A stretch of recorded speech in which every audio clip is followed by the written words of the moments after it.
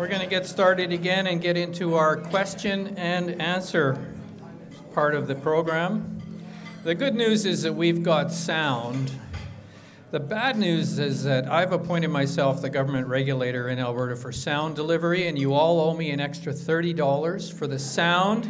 And please plug your ears if you don't want to pay that.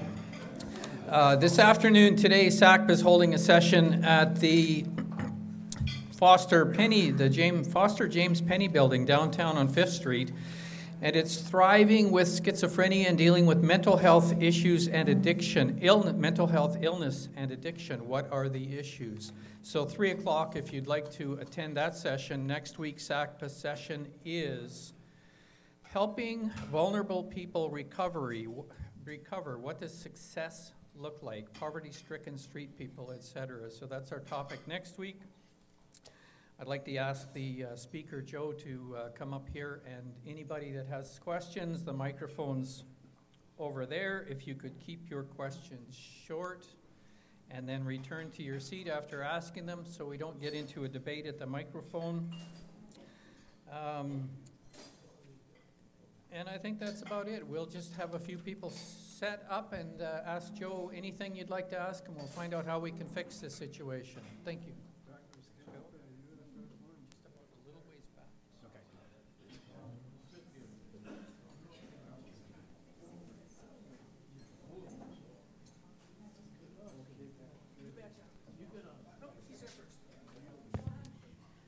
I'll ask the first question.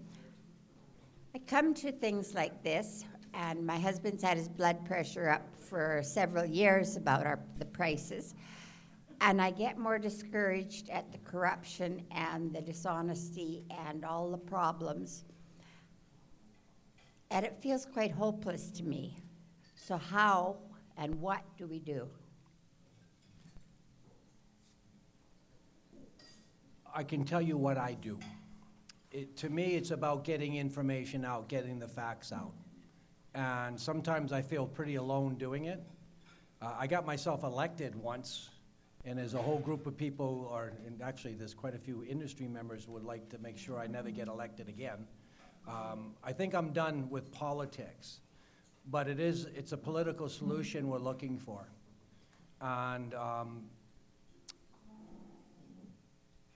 it's about awakening the public. Now, the interesting thing is, as our economy has dropped and is in a dire way at the moment, believe it or not, more people are willing to listen now. If things were good and everybody's making money, nobody cares to listen. But right now we have a problem, and it's going to continue, and this is our opportunity. That's why I took this opportunity to come down and give the short presentation. It's about getting our public informed, so we get our MLAs informed, or get a different MLAs elected.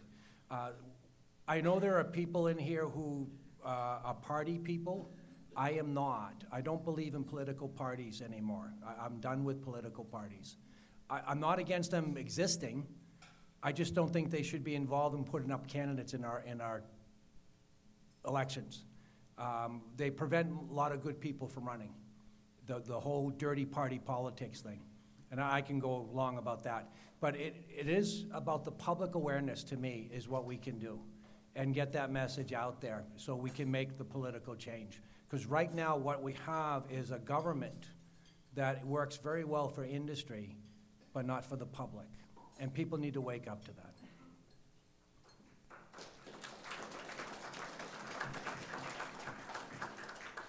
Hi, my name is Pat, and I came to this, was interested in this because of my last power bill, which was $45 worth of electricity for a $134 bill. So my question to you, and I have 4 of them, but I'm going to come up with another one.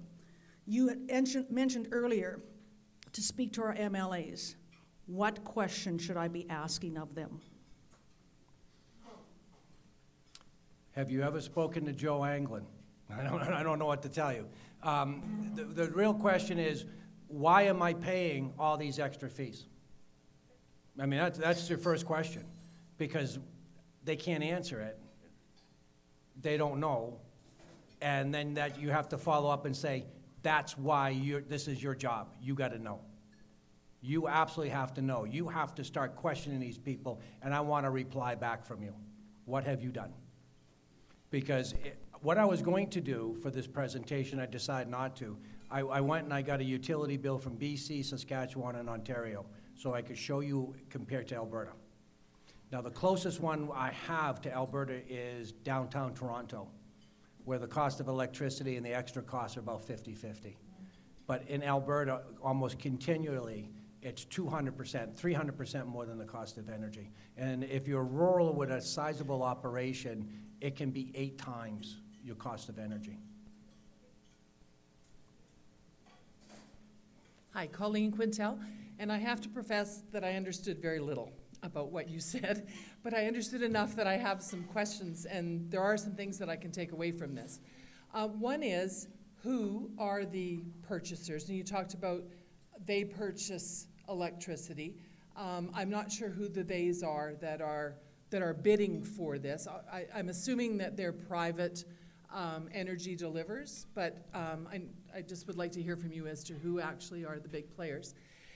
And secondly, a few years ago, when we lived in North Lethbridge, they built huge transmission lines through Legacy Ridge and down, and actually the subdivisions are formed around the transmission lines.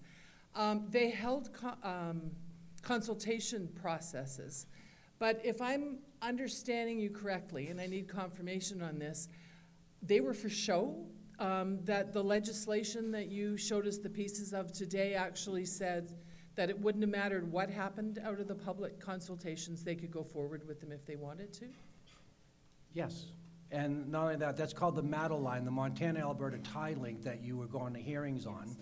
And there was quite a controversy over that line because initially, the hearing at the EUB, they said, since that's an import-export line, you have to go to the NEB to bring your concerns. So when the citizens went to the NEB said, sorry, too late, you should have brought that up with the EUB. And I chewed out, when I ran into an NEB regulator, I let them have it, both sides at a public hearing. To me, that was an affront to our democratic process. That system right there, what they did was just absolutely wrong, what they did to those property owners. And everything that you pay for, in my view, my personal opinion, should be in the consumer's interest, in Alberta's interest, in the interest of taxpayers. And I can't define what that interest is, but it's about the betterment of all our communities. And that has to be the primary focus of all our regulation. So if you want to tell your MLA what needs to be done, those laws need to be changed so that the public interest is not just mentioned arbitrarily, it is the primary focus of our regulation, that it is the top priority. Everything that we approve, we do it in the interest of the public. Yep. Mike McKeag. Could you comment a little bit on these boards? Like recently we've had in the news that the UCP has kicked a bunch of people off boards that were appointed by the previous government. Is these boards that are dealing with electricity, has that happened with them as well? Yes, and it's a shame. It's incumbent upon any new government to come in and maybe flush out the system of top bureaucrats who are designated to carry out policy in ministries. But the independent boards, the name independent was to try to keep politics away from it. And conservatives do this much better than people, say, on the more liberal or left side of the spectrum. Conservatives will come in and actually infect the independent system, which are the boards that are supposed to run on science. They're supposed to run on basically a mechanized system of laws designated in the public interest and are not subject to political interference.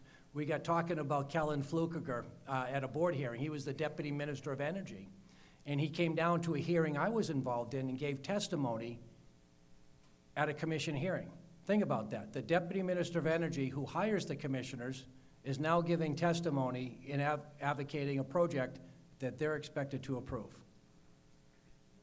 You got to get away from this political interference. And Kenny, in my view, is taking the Harper approach, which is all our political friends are going to be involved in this, and they get cherry positions, and that's what they get. That's where we're at. That's the system of corruption that needs to change. Dwight Perry. Joe, I heard you speak quite a number of years ago out of Coaldale, and the part that stuck all these years is that at that time you said that there was enough power going by through the rivers way up north, and that would supply enough power for Alberta. Fort McMurray would be the first customer, and what they would use would pay for the entire cost, and that the rest of Alberta, in theory, could have free power. Now, I know, I hate to use this word, but I don't know what one to use. The tree huggers get involved, and if you're going to harm a fish, they won't let you do it. Now, with today's modern technology, I'll bet they could make ladders that would just, well, they wouldn't be ladders, they would be escalators for those fish to get them up to the next level. Is there any chance of that being a possibility in today's age, or is it even worse? Thank you. It most definitely is a possibility, and let me go back to your tree hugger comment, because I was a Wild Rose MLA. Yes. I got found out, and then I got kicked out. But I met with Greenpeace. They don't advocate at hearings or anything. Some people think they do. They don't. They generally drop down from ceilings and bridges and everything else to get headlines. And I made that proposal. Up at the Slave River region, there's more than enough resource there to power Alberta for the next 100 years. And we know that. We did a study when I was on the Sustainable Resource Committee. Now, I asked Greenpeace, this is what we would like to do. And they said, well, we'd be against you. I said, I know that. I said, but what would you like? You want a coal, or do you want nuclear? Or we can do hydro. And I said, I'm not giving you the option of shutting the lights off. So you got a choice. And I had them, they were young. They were scratching their heads like, well, that's not a bad choice. And you're right. Now, here's one of the problems we're dealing with. Renewable technology has advanced. It's advancing a lot faster than any of us expected. That's why I showed you the price. If you go home and Google electric cars, and not what's on the market, but Google what they're working on, and this stuff is moving quicker than we expected. So I'm not sure a hydro project right now is economical, a massive one of that size, only because what we're seeing is renewable energy in different areas are moving along quite quickly. My own personal bias is towards solar. I think we're going to develop solar. I think the appliances in your home are going to be reduced in its consumption, and you're going to see better technology, and the technology that they're developing for the electric car, when it gets to a certain level, you're going to take those guts and you're going to put them right in your house, and you're going to be independent and off the grid. I believe, I see that day coming. And that's why you won't see a massive hydro development, I think, because the race is on. And when I travel, I'm leaving here, I'm going to Vancouver, then I have to go to Boston. I try to count the amount of electric cars I see on the road when I travel. I can't count them anymore. And if you haven't test driven an electric car, go do it. Go test drive a Tesla, and just for the fun of it. It's pretty impressive. Now, I'm not in the market to buy one, but I plan on buying an electric car when it meets my needs. I am. I don't want to pay for ExxonMobil's CEO to have a benefit or a vacation on my dime. Thank you. Terry Shillington. Thank you for your presentation. Although I confess I'm in the same league as Colleen, the second questioner, I understood very little of what you said. And just as an aside, I suspect one of the reasons more MLAs don't react to this and deal with this or advocate is because they don't understand the system either. Yes. But my question is, you made several references to free energy. Yes. And I don't understand that in any way, shape, or form. It costs somebody something to make electricity, so I don't understand why any quantity of electricity would be free. Let me explain why. And it's a nice little system that works against you. So let's say you own windmills. And if you buy a windmill, you're paying about $1 million per megawatt to build that windmill. That's what it costs you. You bid into the system at zero every time. In other words, because you have priority as a renewable energy to bid into the system for free. So you're in the merit system, you're in the stacking order. So if you're offered that 1 megawatt for free, you're not going to give it away for free because whoever bids the highest is what you're going to get. That's the rigged system. So the only reason you offer it for free is so you're guaranteed a spot in the merit order. Every now and then there's too many people who bid in for free and the merit order fills up. That stacking order fills up and it ends up at zero. And what the market system operator does is clear the system and we start over. And a whole bunch of people still bid in for free, but they're all trying, now they know exactly how much the AESO needs. All they want is whoever's offering that last megawatt is to have a decent price. That's all they want. So in the winter time, when we have a number of, and I'll use this as an example, because every hour people offer their electricity for free. And I think it was 4 years ago, we had 4 generators go offline all at the same time. Now, that's like having 4 flat tires driving between here and Calgary all at the same time for 4 different reasons. What is the statistical odds of that? Now, what happened was they shut off 4 generators, and that last price came in at near $1,000. So those people who offer in for free get $1,000 a megawatt. So that's why they offer in for free. They get a guaranteed spot in the system, and then they just keep their fingers crossed. Or if you're one of the major 6 players, you hold back, offer in 400 megawatts for free, and you're holding back another 400 megawatts, and you just want to get 1 megawatt at $500, and everybody gets paid $500. So what I'm showing you is it's a rigged system. That's why they're offered in for free. They're not giving it away. They know they're going to get paid.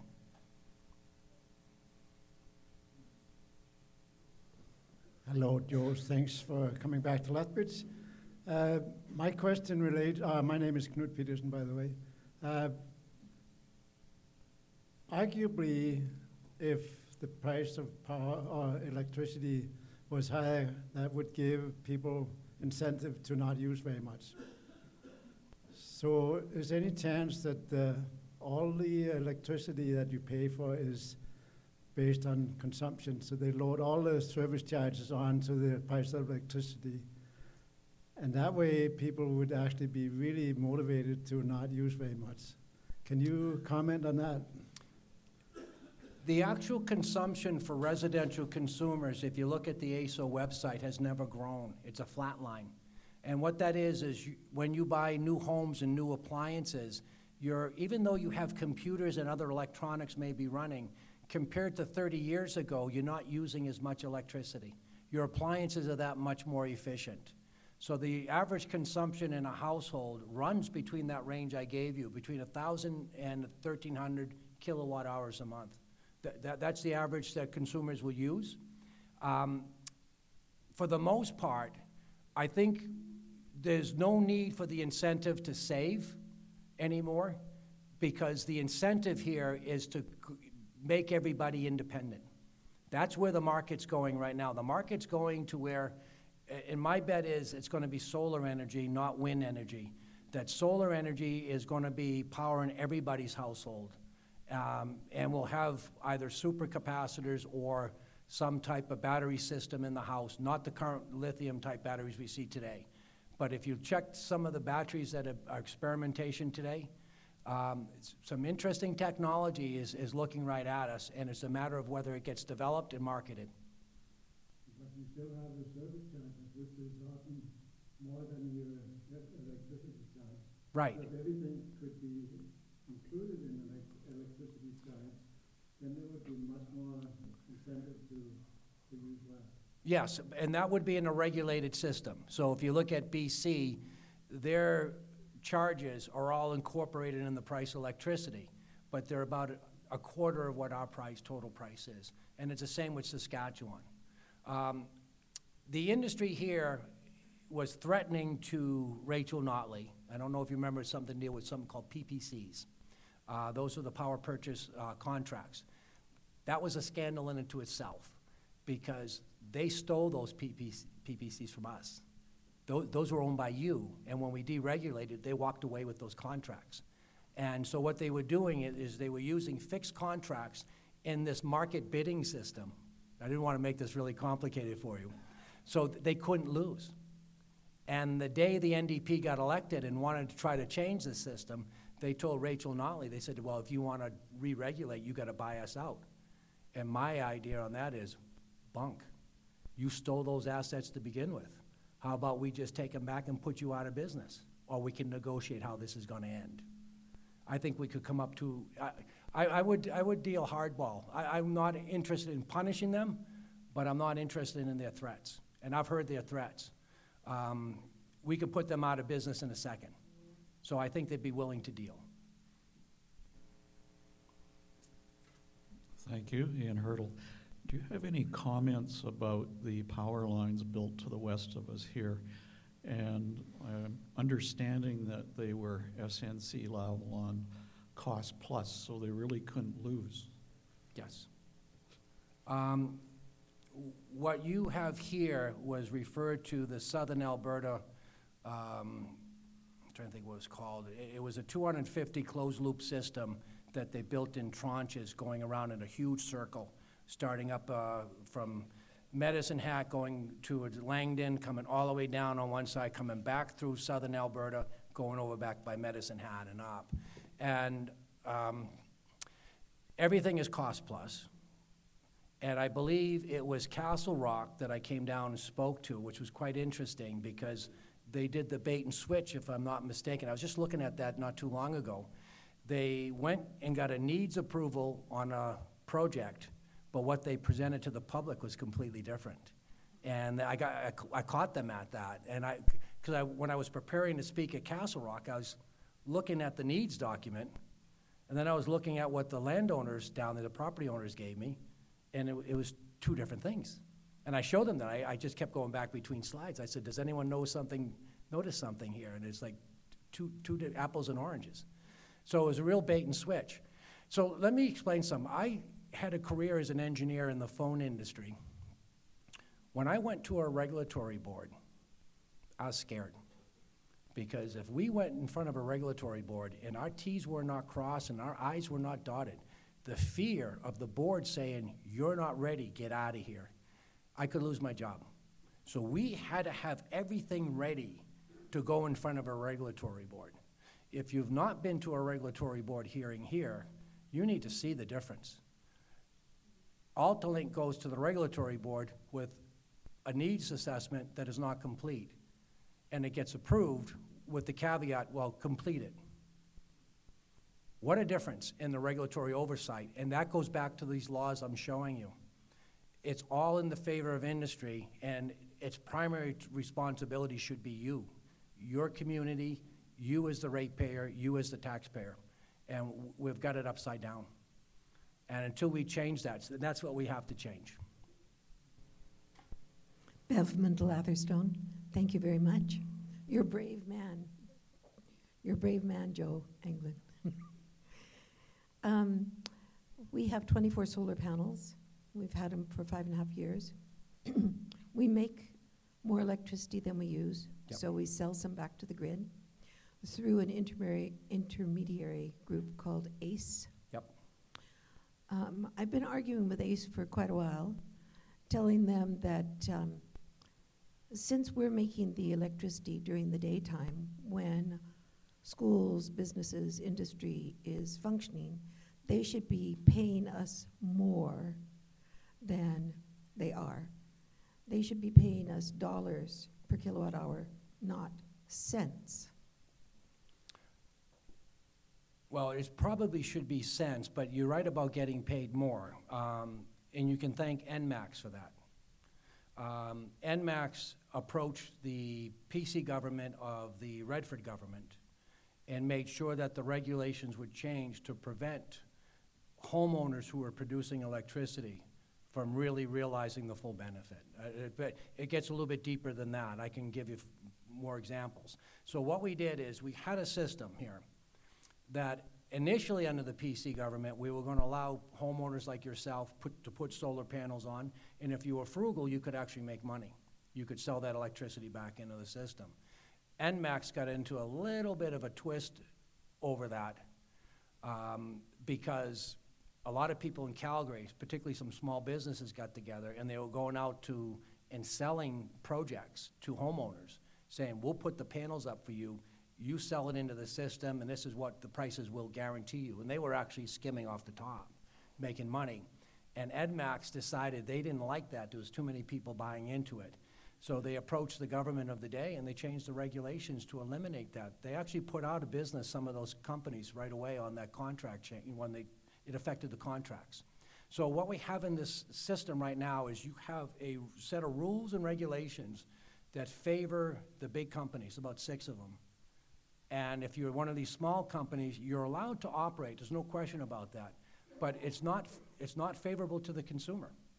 So you don't get to negotiate that. You're kind of limited on what you're allowed to get. Yep. Oh, thank you. It appears I have the privilege of asking the last question of the day.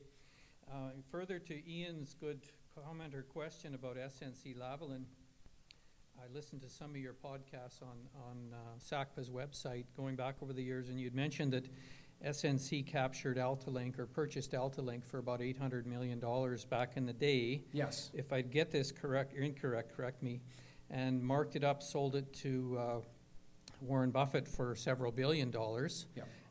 And we had originally paid for all of those assets, and we're paying at cost plus 9%.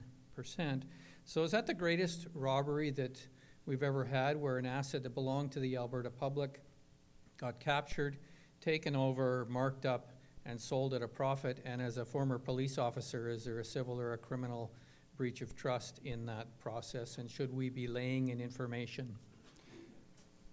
What the government... So a utility sells for book value. There's no other value to a utility. So you look at the total value of its assets, that's the price of a utility. So AltaLink at that time was owned by TransAlta. Its book value was $600 million. If I remember correctly, ATCO bid about $610 to buy the asset. That would tell anyone in the market, there's a company that actually really wants to buy it. They're going to pay a premium. SNC Lavalin came in and bid $800 million. Who would buy a $600 million asset at book value for $800 million? That should have set off alarm bells. Now, how they justified it in this province is this. Since the transmission lines had been in place for 20 or 30 years, they said the public realized its full value. So in other words, it was fully capitalized. So it was now owned by AltaLink. There was no transfer or title or owned by TransAlta. And yet you paid for it, and they sold it. It's like, wait a minute, why doesn't the public own this? There was an actual Supreme Court case dealing with the liquidation value of an asset that I got confronted with at a board hearing once. I got real issues around that, but that's the justification in law, is that if the asset is fully capitalized, even though you paid for it, you don't own it. The company now owns it. I don't agree with that. I don't agree with it. So that's how they were able to sell that for their own benefit. And I like to use the word, they stole it. This was a public utility, yeah, with private investors, but you, the consumer, paid for everything. And what we guaranteed them was a monopoly and kept them in business and gave them a guaranteed rate of return. Fair enough. But for them to run away with the asset, sell it on the open market, and then the whole concept of they overpaid for the asset. So how did they make up that $200 million? Well, you know how they made up the $200 million. You paid for it. I don't know how they got that into the rate base, but I'll guarantee you they did. And that's exactly what Berkshire Hathaway did. Boy, did that president of Berkshire Hathaway not like me. I sat with him in the room with Danielle Smith. It was quite funny. He did not like me at all. I didn't like him.